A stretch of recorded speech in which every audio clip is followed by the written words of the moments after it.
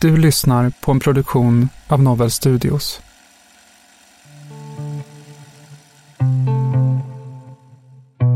Det var egentligen min sambo som sa åt mig att söka hjälp. För jag blev så aggressiv när vi bråkade. Och vi hade haft ett bråk och så hade jag slagit hål i en vägg hemma i vår lägenhet. Det var det som var droppen för henne. Liksom. Att jag gjorde det. Men jag hade ju förstått mer och mer under ett tag att jag har problem. För när jag blir arg då blir jag liksom för arg. Och jag kan inte riktigt kontrollera mig.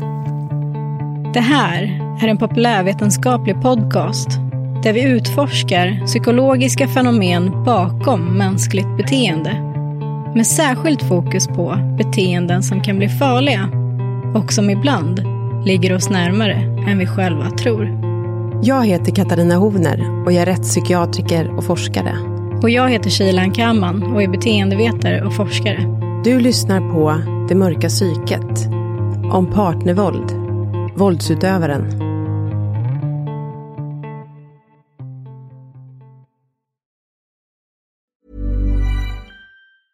Tired of ads interrupting your gripping investigations? Good news. Ad-free listening is available on Amazon Music for all the music plus top podcasts included with your Prime membership. Ads shouldn't be the scariest thing about true crime. Start listening by downloading the Amazon Music app for free or go to amazon.com/truecrime ad-free. That's amazon.com/truecrime ad-free to catch up on the latest episodes without the ads. Quality sleep is essential. That's why the Sleep Number Smart Bed is designed for your ever-evolving sleep needs. Need a bed that's firmer or softer on either side? Helps you sleep at a comfortable temperature? Sleep Number Smart Beds let you individualize your comfort, so you sleep better together. JD Power ranks Sleep Number #1 in customer satisfaction with mattresses purchased in-store. And now save 40% on the Sleep Number Limited Edition Smart Bed for a limited time. For JD Power 2023 award information, visit jdpower.com/awards. Only at Sleep Number stores or sleepnumber.com. This is Paige, the co-host of Giggly Squad, and I want to tell you about a company that I've been loving, Olive & June. Olive & June gives you everything that you need for a salon-quality manicure in one box. And if you break it down, it really comes out to $2 a manicure, which is absolutely insane. It's also so easy to get salon-worthy nails at home with Olive & June. The difference between how your nails used to look when you did them yourself and now with the Mani system is a complete game changer. The best thing about Olive & June too is it's a quick dry. Dries in about 1 minute, lasts for 5 days, and full coverage in up to 1 to 2 coats. Visit oliveandjune.com/perfectmani20 for 20% off your first system. That's oliveandjune.com/perfectmani20 for 20% off your first system.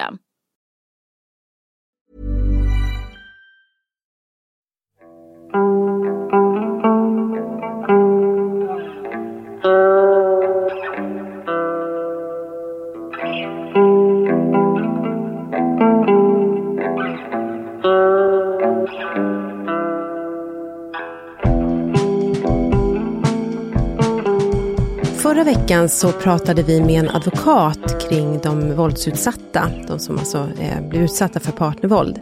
Och idag så har vi kommit till avsnitt 2 och då ska vi fokusera mer på våldsutövaren. Och då tänkte jag fråga dig, Shilan, som ju har forskat mycket inom det här fältet. Finns det en typisk våldsutövare när det gäller partnervåld?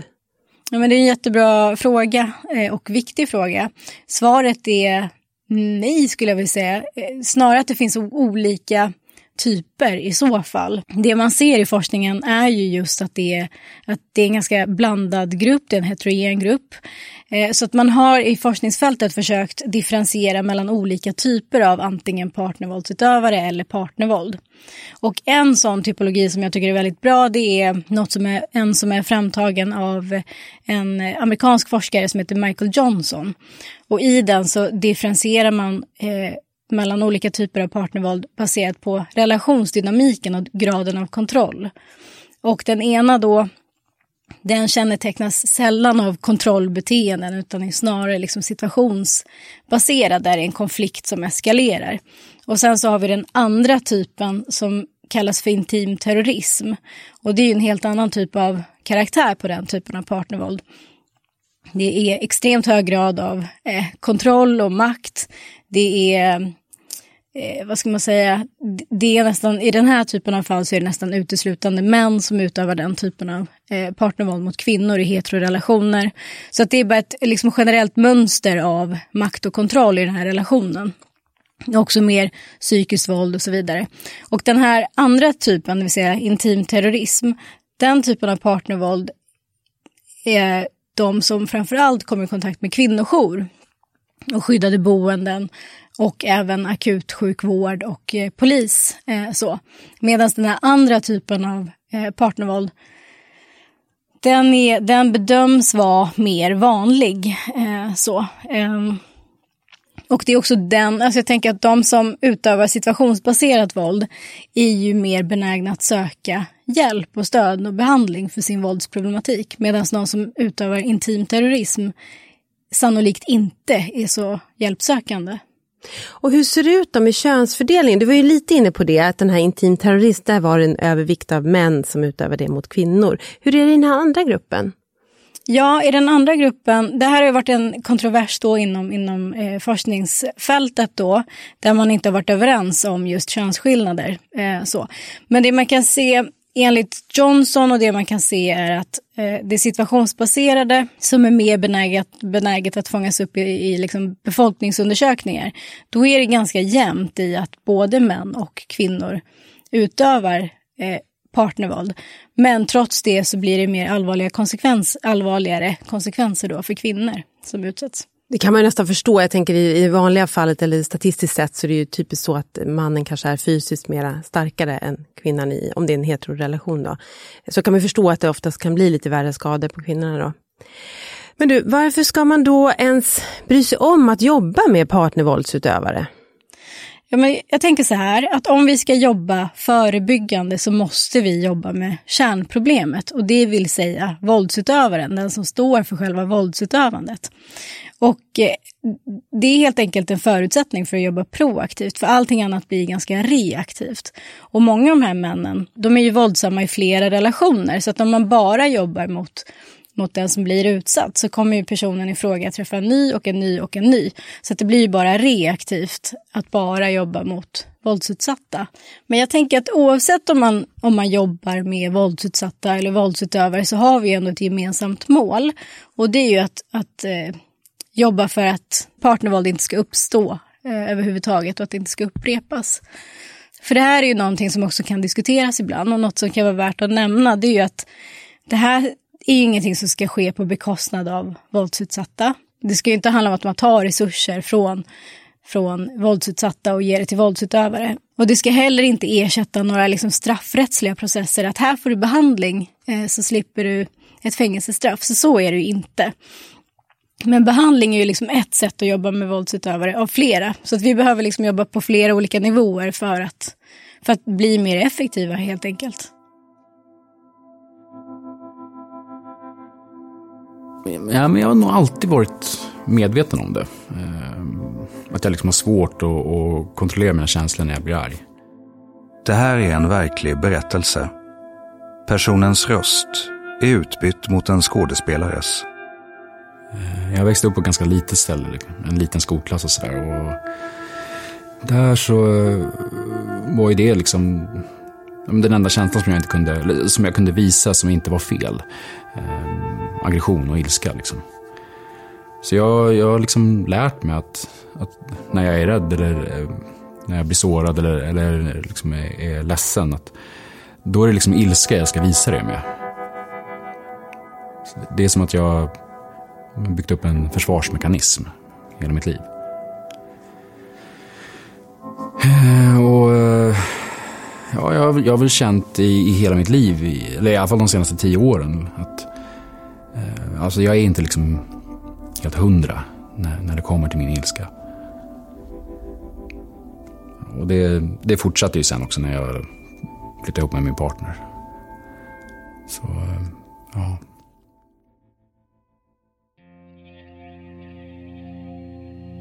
Manscentrum är en stiftelse som har funnits i över 30 år. 88 tror jag man startade. Magnus von Kampenhausen är legitimerad psykolog och kommer från Manscentrum. Där arbetar legitimerade psykologer och legitimerade psykoterapeuter. Det är ju en krismottagning för män. Det är inte en våldsmottagning utan en krismottagning. Och sen att över 60% av alla som söker hjälp där gör det för att de har problem med våld i nära relationer. Det är en annan sak. Men vi möter ju män då i alla former av kriser. Och det är ju en krismottagning så att det är ganska stort. Just nu är det ett otroligt stort inflöde. Jättemånga som söker hjälp så att vi måste ju hålla kontakterna ganska korta. Så det blir ganska fokuserat och strukturerat det vi håller på med. Inte minst med de här männen med våldsproblem. Men söker man direkt till er eller det är ingen remisstvång eller sådär? Nej, tvärtom. Man ska söka. Vi får remisser ibland och sådär, men de skickar vi tillbaka. Eller vi ringer upp de som har skickat det och sagt att det går säkert bra, men hen måste ringa själv eller mejla. Så det bygger på att man vill ha hjälp? Ja, man måste åtminstone ta det steget. Förhoppningsvis så har man väl uttryckt det till sin läkare också när de skriver remiss och sådär. Så är det. Man måste åtminstone ta det steget. Men på tal om att ta det steget, finns det liksom återkommande omständigheter som gör att människor är mottagliga och söker stöd hos er? Någon form av liksom vändpunkts... Ja, alltså man kan ju säga att det är ju en krismottagning som sagt och alla som söker hjälp där har ju hamnat i en kris på ett eller annat sätt. Och i de här fallen så är det att de har gjort saker som inte stämmer överens med hur man tycker att man ska bete sig. Och en del är ju också satta under press av sina partners såklart. Att, söker du inte hjälp nu så blir det skilsmässa och ser du varken mig eller barnen igen och sådär. Det händer ju. En del har också suttit anhållna några dagar och det är också en väldigt, väldigt konstig situation för en del då, som aldrig haft kontakt med rättsväsendet överhuvudtaget. En man jag pratade med för idag faktiskt, han hade blivit inte hämtad och inte anhållen, men piketen hade kommit. Det var någon som hade larmat och de kom och kollade vad som hade hänt. Det var en chock. Så det var en sån här krissituation kan man ju lugnt säga. Alltså man känner inte igen sig. Det är ju ett sätt att beskriva en kris. Det är ju att man har gjort något eller man har hamnat i en situation som man kan inte bemästra den. Och det här med att tappa humöret på det här sättet som de här har gjort, det är främmande. Det är inte normalt, det är inte okej. Det är våld i nära relationer, det är liksom den här, vad ska man säga, nidbilden av hur en sån man är. Det är en sån här rå, brutal typ liksom. Man identifierar sig inte med det. Men så har man ändå ju betett sig så. Och det är en kris. Men när de kommer då till er för ett bedömningssamtal eller för ett samtal, uttrycker de själva att de har varit våldsamma eller tycker de i det tidiga skedet att de faktiskt har brukat våld? Ja, en del är väldigt tydliga med det. Det var en man jag pratade med för några år sedan. Han sa, jag frågar alltid, för de ringer in och anmäler sitt intresse och lämnar sitt mobilnummer, eller mejla kan man också göra. Så ringer vi upp och jag frågar, vad är det som gör att du söker hjälp? Och han svarar, våld i nära relation. Det är ett undantagsfall måste jag säga. De flesta är inte så. Det är trassligt hemma eller vi har det jobbigt och jag har betett mig på ett sätt som jag vet inte hur det är sådär. Det är inte så alla som pratar om våld direkt sådär. En del gör det men inte alla. Då kan det också visa sig att många har tänkt i flera år ibland att de borde söka hjälp. De har hört det av sina tidigare partners och sådär. Det är inte första relationen de håller på att sabba. Utan det kan vara tredje eller fjärde, det kan vara hur många som helst. Och de har inte reflekterat över det. Utan de har lagt allt, hon var för krånglig, hon var för jävlig och det var så. Men steg 2 är att vi börjar prata om vad som hände. Sen kommer steg 3 och det är att det var jag som gjorde det också. Okej, berätta. Är du glad över är du nöjd med ditt beteende? Det här, hur du handskas med den här situationen och sådär. Och det är man ju inte då. Det steget, steg 3 här om man säger så, det kan man dela in i 2. Det ena är att man faktiskt står för det man har gjort sådär. Ja, ska man säga erkänner. Men sen kommer det som tar lite längre tid, det är att det här ska landa känslomässigt också. Det ska hända någonting där. Alltså man ska må dåligt av det kort sagt, riktigt dåligt. Inte bara av att man håller på att slå sönder relationen och kanske blir skilsmässa och sådär. Det är inte bara det man ska må dåligt av, utan faktiskt också att man har gjort det där. Man har skadat någon. Om inte annat så psykiskt. Och ibland också fysiskt såklart. Men det är liksom det är ju målet kan man väl säga. Vi pratar ibland om att det ska ske en transformation. Liksom. Att det är någonting, det ska bli något nytt här. Det är ett beteende som ska ändras, absolut. Men vi vill gärna kunna ta ett steg till också. Polletten ska falla ner, liksom, ja. hur man har skadat andra. Yes. Kan det uppstå en ny kris i samband med det? Ja, det är en depressiv kris skulle man kunna säga. När insikten drabbar en. Det är ingen rolig insikt. Den är nödvändig och den är bra, och vi brukar säga det. Jag vill inte att du mår dåligt, men det är bra att du gör det just nu i alla fall. I det här skedet. Nu händer det grejer här.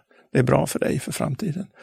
Och det, vad är det man säger? Tröst för tigerhjärta. Men det är ju så. Men innan vi går in på liksom vad behandlingen består av, liksom hur går det till och vad gör man och så där i gruppbehandling, så undrar jag lite, händer det att ni liksom avvisar folk från gruppbehandling där ni bedömer att den här personen inte är lämpad för att sitta i grupp? Ja, det händer. Vi gör ju ett litet urval innan vi bjuder in, kan man väl säga. En del har ju läst på vår hemsida att vi har gruppbehandling och vill prompt gå i gruppbehandling. Och för andra så är det ganska hemskt att tänka sig att sitta i en grupp med andra som är lika idiotiska som en själv. Det står man inte riktigt ut med. Men det är ju en kraftfull och bra behandling. Men det händer att vi rekommenderar enskilt istället. Och det handlar om personer som man på något sätt, vi försöker göra någon slags diagnostik inom citationstecken, alltså någon liten skanning av hur strukturerad personligheten är. Är det för rörigt i livet, för stökigt och bökigt? Det behöver inte vara bara våldsamt, utan överhuvudtaget oreglerat, vad ska man säga, oregerligt. Kanske arbetslös och osäker bostadssituation, och livet är, alltså man förstår att det här är en person som inte är så stabil och inte så integrerad, och livssituationen är också alldeles för rörig. Då kan det vara svårt att gå i behandling överhuvudtaget, och ännu svårare i grupp. Det kan bli, alltså enkelt uttryckt, är man för personlighetsstörd så går det inte riktigt. Alltså det blir för mycket bök kring ramar, och man kommer inte i tid, och man behöver gå tidigare. Att man inte går ordning på sig. Va? Det är för rörigt. Va? Och blir det lite för mycket ångest så står man inte riktigt ut. Då måste man gå därifrån. Och så där. Toleransen för stress som det kan bli i en grupp. Man står inte ut med det riktigt.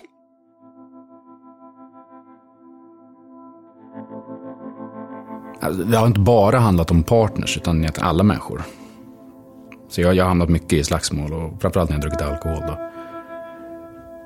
När jag växte upp och kände mig typ nere eller ledsen och behövde få ut det, så kunde jag liksom använda alkoholen för att bli full, och sen så gick jag ut och kunde vara aggressiv.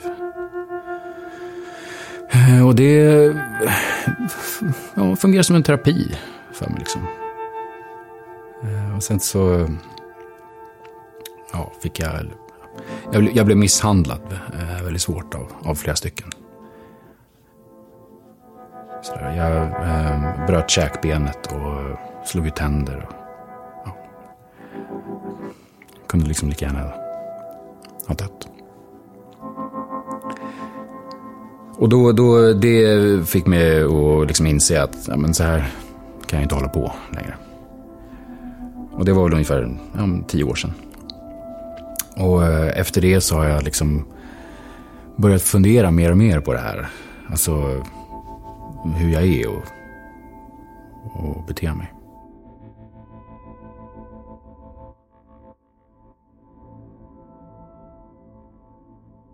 Du, vad är det för åldersspann på män som söker? Ja, det är från 20 år uppåt kan man säga. De flesta är 30-40, upp till 50 kanske. Och finns det någon gemensam, alltså är det många som har barn eller liksom finns det någon? Det är det. Det vill nog säga en majoritet. Jag har inte riktigt statistiken där, men det tror jag.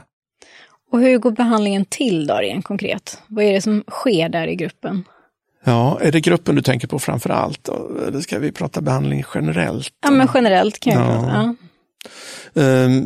Vi jobbar nog lite olika, vi behandlar också. Men det som vi pratar om, och när vi har ju på senare år har vi anställt lite nytt folk också.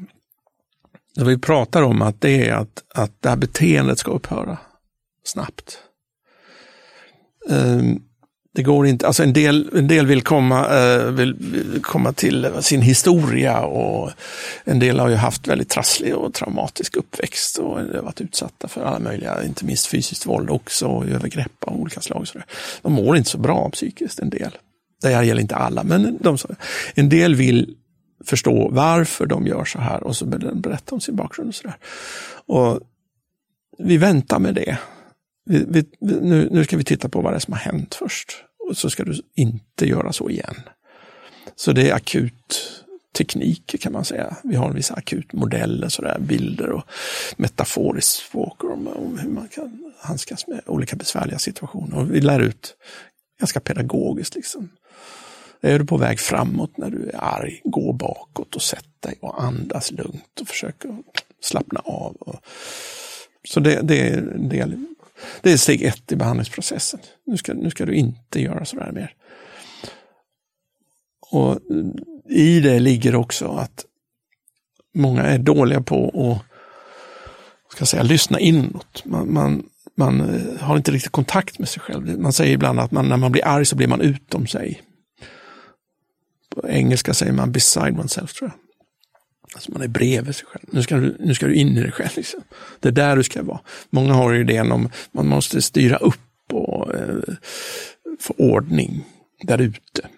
På barnen och på sin partner. Alltså, ganska många av de här är rätt pedantiska helt enkelt. Väldigt, väldigt sådär ordningsamma, och det ska vara strukturerat. Nästan lite tvångsmässigt sådär. Och så håller inte det, va? Och det är en källa till ilska och aggressivitet och våld också. Och där är ett budskap att det är inte omvärlden du ska förändra, utan det är dig själv. Och du kan inte förändra någon annan människa än dig själv heller. Det går inte. Och det är där de här stoppteknikerna. Och många har ju också kopplat sin känsla med sitt beteende. Eftersom jag blir så arg så måste jag ju göra så här också. Det är naturligt. Och det är det väl kanske. Men du måste inte göra så. Om ni är på stan och du blir arg, gör du så då? Nej. Eller om ni sitter på en restaurang, eller om du blir arg på din chef eller något sånt där. Beter du dig så där då? Nej. Men det betyder, alltså det är ju en god nyhet, va? Du har ju möjlighet att välja hur du vill göra. Ditt beteende kan du styra över. Det är inte alltid man kan styra över sina känslor. Man kan bli arg eller glad eller vad man nu blir. Det är inte så lätt att styra. Men vilka handlingar du ska utföra, det kan du styra. Men det finns ju en idé, alltså man är, vad ska man säga, stridsberedd nästan. Det är ju en del som är det, va? Ganska så ångestfyllda, och den här ordningsamheten och alltihopa det där. Men man är på tå liksom, man ska styra upp och... Det märkte jag när jag gjorde mina intervjuer. Ja. För jag gjorde vissa djupintervjuer med partnervåldsutövare, varav vissa var från Manscentrum, och sen hade vi andra som var från kriminalvården och lagförda. Men det som jag tyckte var ganska intressant var att det inte var helt ovanligt med någon form av liksom att man tolkar sin omgivning på ett fientligt vis. Alltså man hade en känsla av att alla var emot den. Och därav så var man själv fientlig mot sin omgivning. Och det gällde inte bara partnerrelationer utan även kollegor eller främmande på stan. Och så att det fanns något så innebyggande liksom, ja men precis som du säger, att man är liksom redo för konflikt. Yes. Precis. Man är på tå lite grann, så lite åt det paranoida hållet sådär. Lite utsatt, va? Man känner sig utsatt. Man har inte riktigt kontroll, och processen där är ju att du kommer aldrig att få den där kontrollen på omvärlden. Med mindre än att du kan ju naturligtvis skrämma din partner och dina barn till lydnad, möjligen. Men då får du ta i ordentligt, och så får du undergivna familjemedlemmar omkring. Vill du ha det? Nej, det vill man inte ha. Men vart kommer det ifrån? Eller hur ska man förstå det. Ja, alltså en del har ju aldrig lärt sig något annat sätt överhuvudtaget. Alltså en del har ju slagits och bråkat hela sitt liv. Och om man inte slåss och skriker högt så får man ingenting. Det kan ju vara en sån skäl till. Det är det sätt man har. Att ta sig fram och få någonting i sig och på sig. Då får man ta i liksom. Så man har liksom inte fått rätt verktyg från början? Nej. Och man är väldigt beroende av att andra gör rätt mot en. Man är inte så självsäker. Man kan se självsäker ut, men självkänslan åtminstone är ju inte på topp. Och där spelar det ju roll att man har gjort bort sig 100 gånger, inte minst i sin nära relation. Och gått över sina egna gränser och andras gränser och allting sånt här. Det bryter också ner personer väldigt mycket. Att hela tiden misslyckas. Många har ju ångrat sig och svurit på att aldrig göra om det. Och sen bryter de här löftena kors och tvärs också. Och inte bara en gång utan många gånger. Och det där äter upp folk. Liksom. Och det kan göra också att man trappar upp det här kontrollbehovet ännu mer. Och det går ju inte som sagt var. Du kommer aldrig få kontroll över någon annan. Det går inte. Du får jobba efter att få kontroll på dig själv. Just det, så någonstans förlika sig med att du kommer... Ja. För det pratar vi också lite om i ett avsnitt om svartsjuka. Ja. Just det här, för det grundar sig också... kontrollbehov. Ja, exakt, det grundar sig i ett enormt behov av att kunna kontrollera allt, vilket du absolut inte kan göra. Nej. Och ju mer du inser det, desto mer kontrollbehov får du. Men det var ju samma sak där, att den terapeuten där pratar just om liksom, vikten av att inse att man inte kan kontrollera andra. Och ditt kontrollerande kommer att förstöra den lilla chans du har kvar möjligen att rädda den här relationen. Så. Och på det här stadiet är det ju på beteendenivå kan man ju säga. Då måste man sluta bete sig sådär. Även om det bär emot ibland. Att inte kontrollera då eller vad man nu ägnar sig åt för kontroll. Hur mycket du än vill så gör det inte. Sen får vi jobba med hur det känns efteråt. Och en del som blir bra på att sluta bete sig växer ju av det. De mår ju mycket bättre att inte hålla på att misslyckas vecka ut och vecka in. Utan klara av och kanske till och med ibland få lite beröm från sin partner. Och duktig du är som klarar av det här. En sån här diskussion utan att gå sönder eller börja gapa och skrika och hoppa upp och ner. Det är ju jättebra. Och en del vill ha det berömmet också. Och får inte det och då blir de frustrerade över det. De tycker själva att de beter sig så himla bra. Jag brukar, kanske brutalt, men jag ibland säga att du beter dig som folk. Det får du ingen applåd för. Nej. Det är normalt. Det här är liksom...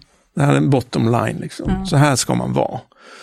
För dig är det ett stort steg och det ska du ha all cred för. Du har jobbat bra med det här. Men förvänta dig inte applåder eller hyllningskörer.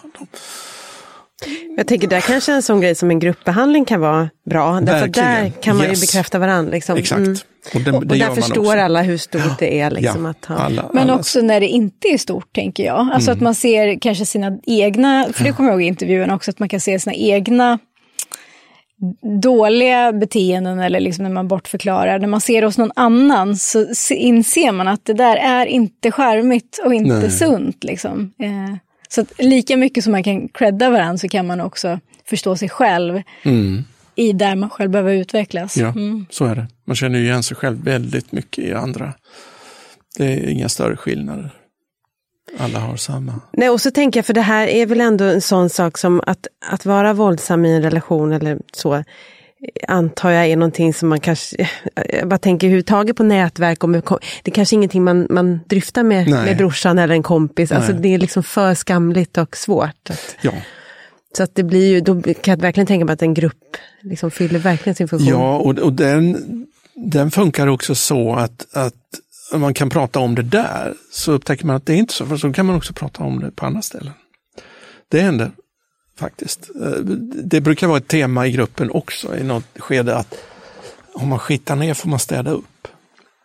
Vilket kan innebära att man tar kontakt med sin partners föräldrar till exempel eller syskon och berättar och ber om ursäkt och gärna berättar om man går i behandling också. Och sen får man se, det är inte säkert att man får någon förlåtelse för det. Men då har man ändå gjort sitt försök. Och det är viktigt för en själv att göra det där också. Även om inte det tas emot riktigt. Så är det viktigt för självkänslan att man ändå står upp. Och i gruppen får man ju en applåd om man gör så. Då får man en applåd? Då får man en applåd av gruppen. Det är starkt. Det är bra gjort. För det här är ju så skamligt så det går ju inte att benämna riktigt. Nej, jag förstår det. När man kommer dit här att man kan prata om det på det sättet, då är det fint. Hi, I'm Daniel, founder of Pretty Litter. Cats and cat owners deserve better than any old-fashioned litter. That's why I teamed up with scientists and veterinarians to create Pretty Litter. Its innovative crystal formula has superior odor control and weighs up to 80% less than clay litter. Pretty Litter even monitors health by changing colors to help detect early signs of potential illness. It's the world's smartest kitty litter. Go to prettylitter.com and use code ACAST for 20% off your first order and a free cat toy. Terms and conditions apply. See site for details. Tired of ads interrupting your gripping investigations? Good news. Ad-free listening is available on Amazon Music for all the music plus top podcasts included with your Prime membership. Ads shouldn't be the scariest thing about true crime. Start listening by downloading the Amazon Music app for free or go to amazon.com/truecrime ad-free. That's amazon.com/truecrime ad-free to catch up on the latest episodes without the ads. Quality sleep is essential. That's why the Sleep Number Smart Bed is designed for your ever-evolving sleep needs. Need a bed that's firmer or softer on either side? Helps you sleep at a comfortable temperature? Sleep Number Smart Beds let you individualize your comfort, so you sleep better together. JD Power ranks Sleep Number #1 in customer satisfaction with mattresses purchased in-store. And now save 40% on the Sleep Number Limited Edition Smart Bed for a limited time. For JD Power 2023 award information, visit jdpower.com/awards. Only at Sleep Number stores or sleepnumber.com. This is Paige, the co-host of Giggly Squad, and I want to tell you about a company that I've been loving, Olive & June. Olive & June gives you everything that you need for a salon-quality manicure in one box. And if you break it down, it really comes out to $2 a manicure, which is absolutely insane. It's also so easy to get salon-worthy nails at home with Olive & June. The difference between how your nails used to look when you did them yourself and now with the Mani system is a complete game changer. The best thing about Olive & June, too, is it's a quick dry. Dries in about 1 minute, lasts for 5 days, and full coverage in up to 1 to 2 coats. Visit oliveandjune.com/perfectmani20 for 20% off your first system. That's oliveandjune.com/perfectmani20 for 20% off your first system.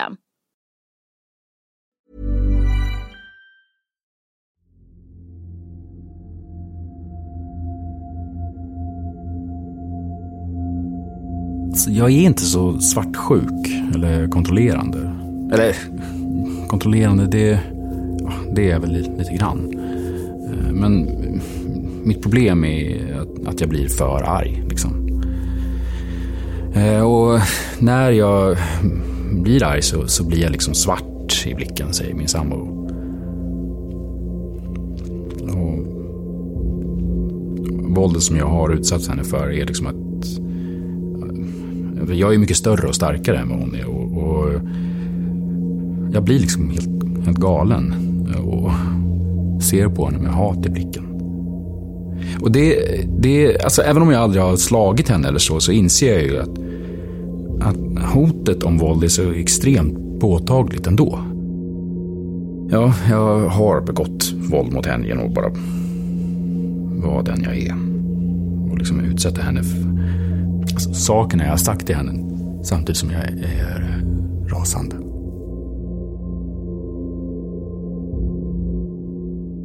Är det vanligtvis så, alltså för de flesta som söker, är det så att anhöriga och vänner inte känner till att det här pågår?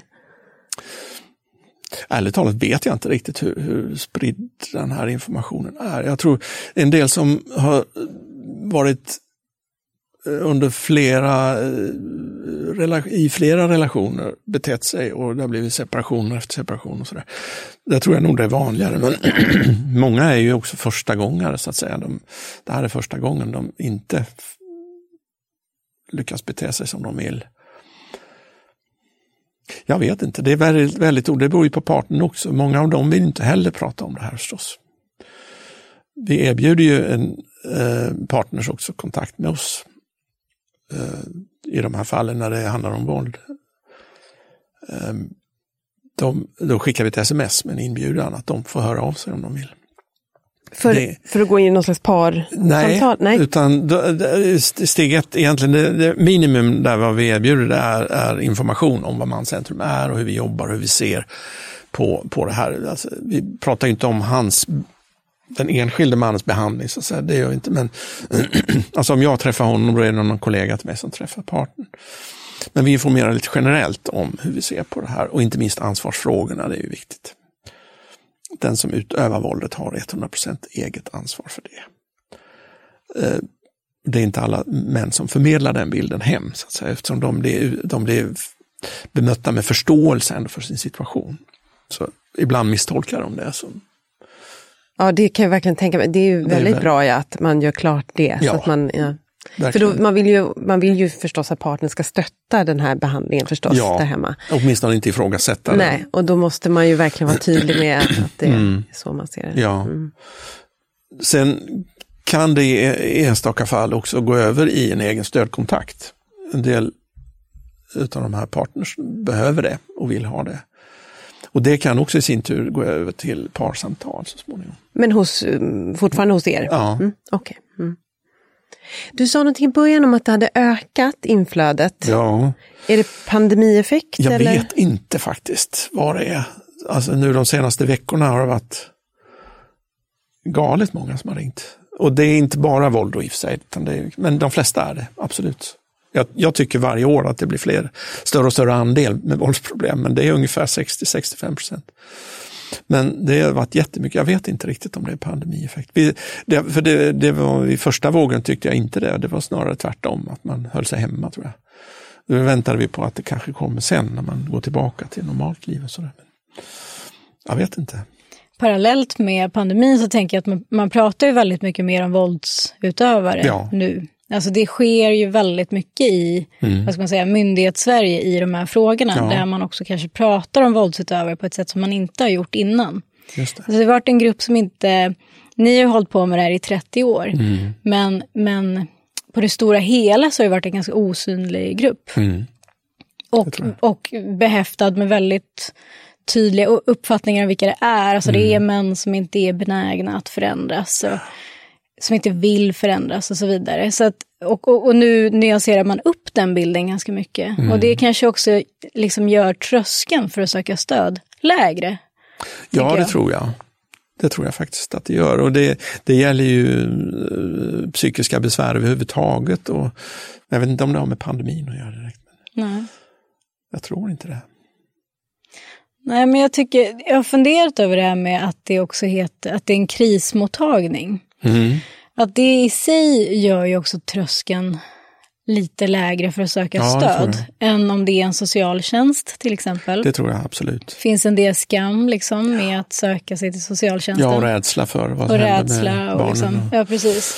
Men också att alltså jag tänker på utifrån de intervjuerna som jag gjorde så var det också flera som sa att nej, men jag tyckte ju inte att jag hade våldsproblematik. Nej. Det var först liksom, det tog ett tag innan poletten föll ner. Och det är klart att tycker du inte det, då söker inte du dig till relationsvåldscentrum. Krismottagning, det kan du göra. Du har en kris. Yes. Men att söka sig till relationsvålds...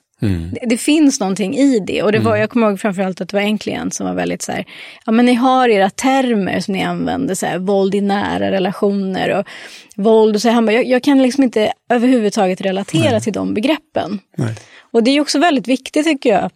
Alltså i termer av att så här, försöka upptäcka och fånga in rätt målgrupp så gäller det att liksom använda, då tror jag att semantik och liksom ordval blir väldigt viktigt. Så är det. Vi har ju märkt det när vi har utbildat personer till exempel inom socialtjänst som ska börja jobba med de här frågorna.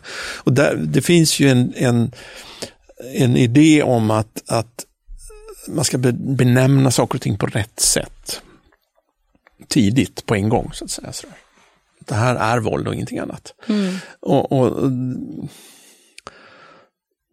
Jag håller med dig. Jag tror den här krisidén, det är ett bra perspektiv helt enkelt.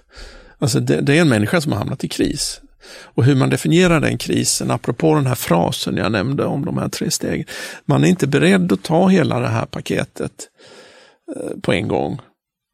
En del som har läst på vår hemsida, där står det ju ganska utförligt om våldsproblem till exempel.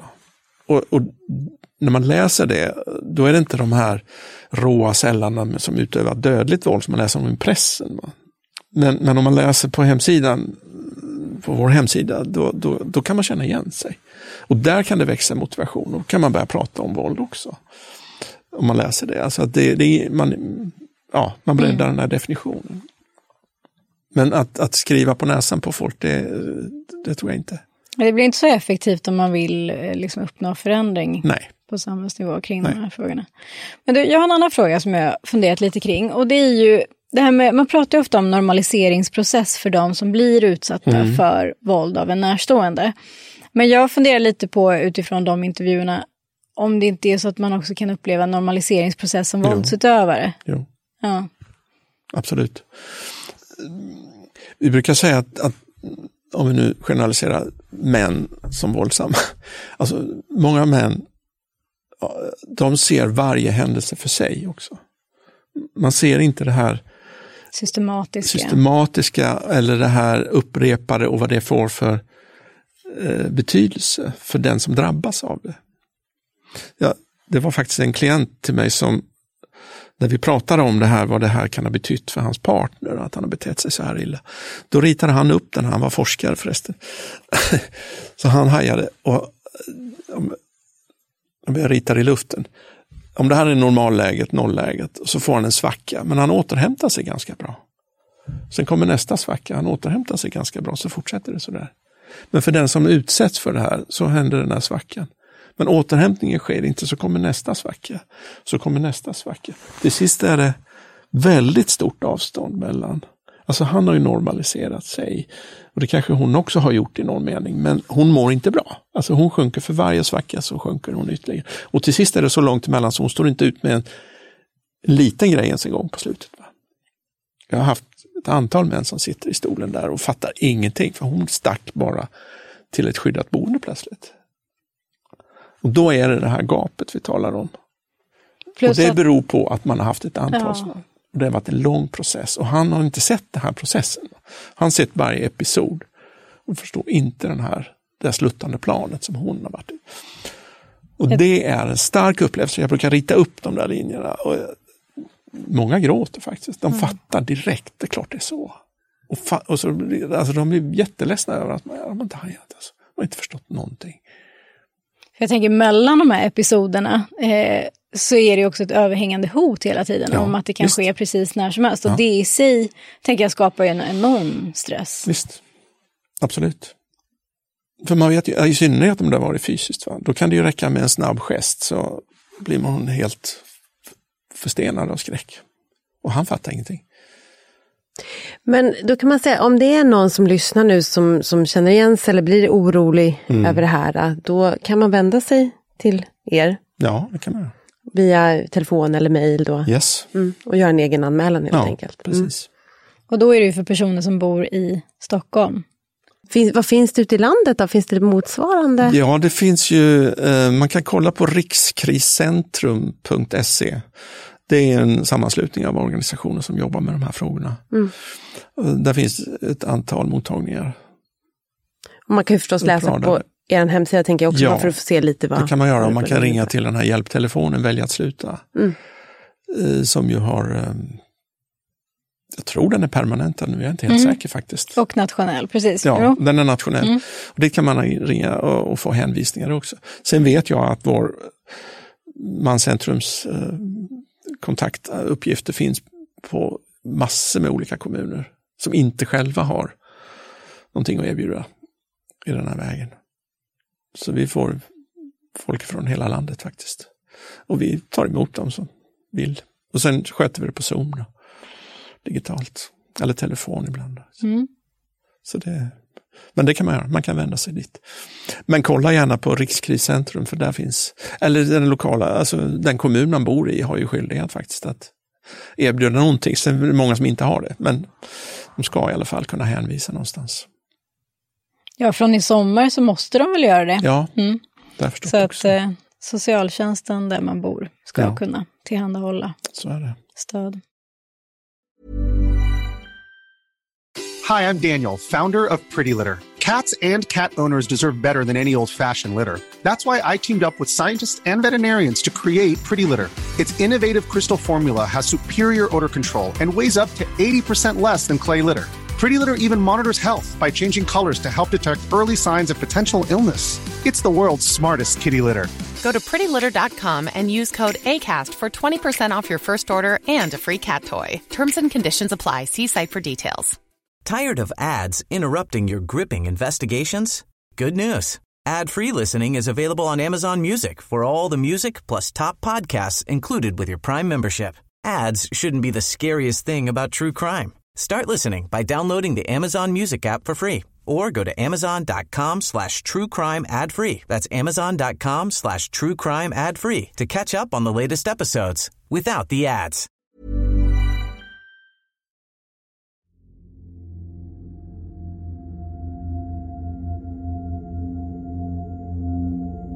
Så en stor del i det här är att alltså jag är ganska rädd. Jag tror liksom att folk är ute efter mig och jag är rädd för att bli övergiven eller att någon ska begå våld mot mig eller stjäla något från mig och sådana saker. Och jag har ett barns rädsla lite grann. Det är som att det är en rak linje mellan att jag är rädd och att jag är aggressiv. Och så är det fortfarande väldigt mycket idag. Även om det inte är lika mycket som innan. Men det är som när vi bråkar, jag och min sambo, så blir jag blir så jävla rädd för att hon ska liksom lämna mig. Och då tänker jag att jag måste lämna henne först för att försvara mig. Så jag vet inte hur många gånger jag har gjort slut med henne och sagt att hon ska packa sina saker. Så jag har sagt att jag ska ringa polisen för att få ut den här lägenheten och sånt. För att jag tror att jag ska bli lämnad.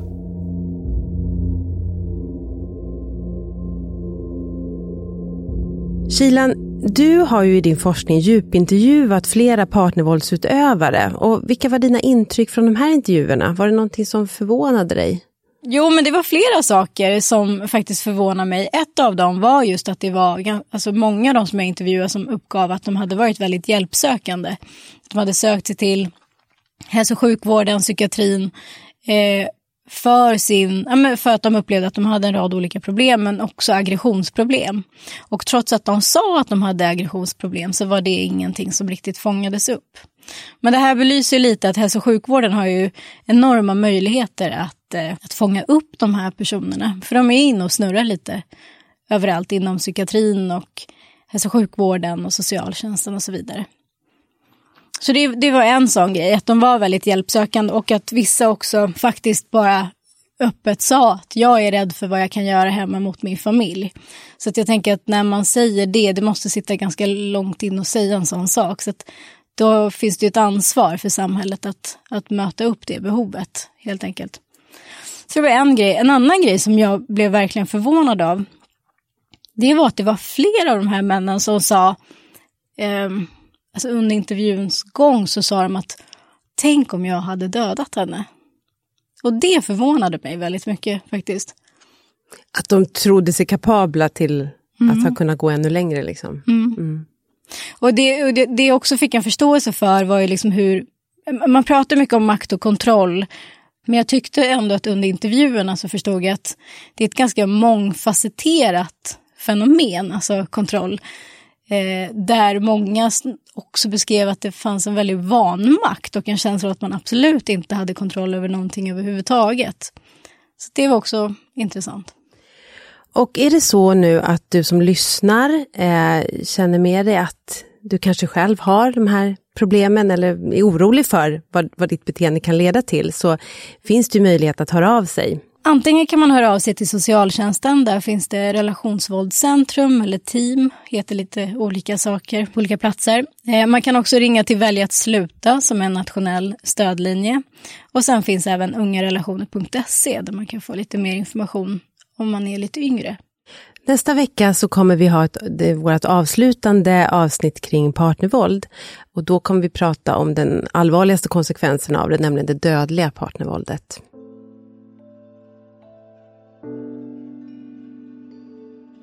Jag tror att om jag inte hade fått hjälp i tid så hade jag kunnat bli våldsam mot den här.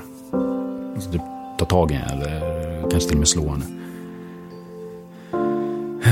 Jag kan fortfarande känna när vi bråkar att jag gör henne till min fiende som jag hatar.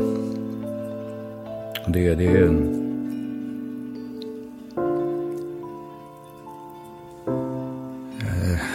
en väldigt läskig grej. Att jag kan gå dit. Och att jag liksom 2 timmar känner att jag älskar henne. Men det är 2 saker som har fått mig att hitta hem. Och det är liksom manscentrum och min sambo. Som har bestämt sig för att vara kvar med mig och kämpa vidare med mig. Och utan det alltså jag vet inte om jag någonsin hade förändrat mig. Men jag är liksom inte klar liksom. Alltså jag är ju aldrig klar. Alltså jag ser mig själv som en nykter argist. Jag kan när som helst få återfall liksom. Men den hjälpen jag har fått har gjort jättestor skillnad. Både terapi och att jag fick min diagnos emotionellt instabilt personligt syndrom. Va? Och jag har liksom lärt mig att känna när det är på väg att hända. Jag vet att när jag känner så här och så här, då är risken större för att jag blir arg. Och jag får inte bli arg igen på det sättet. Men det händer mindre och mindre. Ju mer sällan jag blir arg, desto mindre känner jag det. Alltså jag tror att många män bär liksom på samma liksom idiotbeteende. Och det är så jävla lätt att vänta tills det är för sent. Och jag tror liksom att rädsla är liksom den drivande kraften i det här. Jag tror att alla män måste ta sig en funderare på det. Hur mycket rädsla finns det egentligen i mig?